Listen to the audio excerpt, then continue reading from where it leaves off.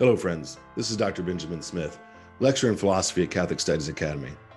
Well, I'm sure you've observed that we live in chaotic and confusing times.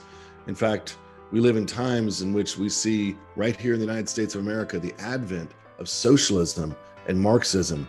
We've seen almost all of our culture turn into discussions and fights about identity politics and gender and race. Well, if you've wondered where these ideas come from and why this has happened, we have a seminar coming up soon from Catholic Studies Academy that addresses precisely these issues. In this seminar, we're going to begin by looking at classical ideas about philosophy, about the human person, and about political community. Then we're going to turn to a critical analysis of the most powerful and influential modern political ideas, including progressivism, Marxism, and neo-Marxism. We're going to find, friends, that these ideas are rooted in a central error, an error about the human person, a reductive view about the human person that ignores his rationality and ignores the fact that man is made in the image of God.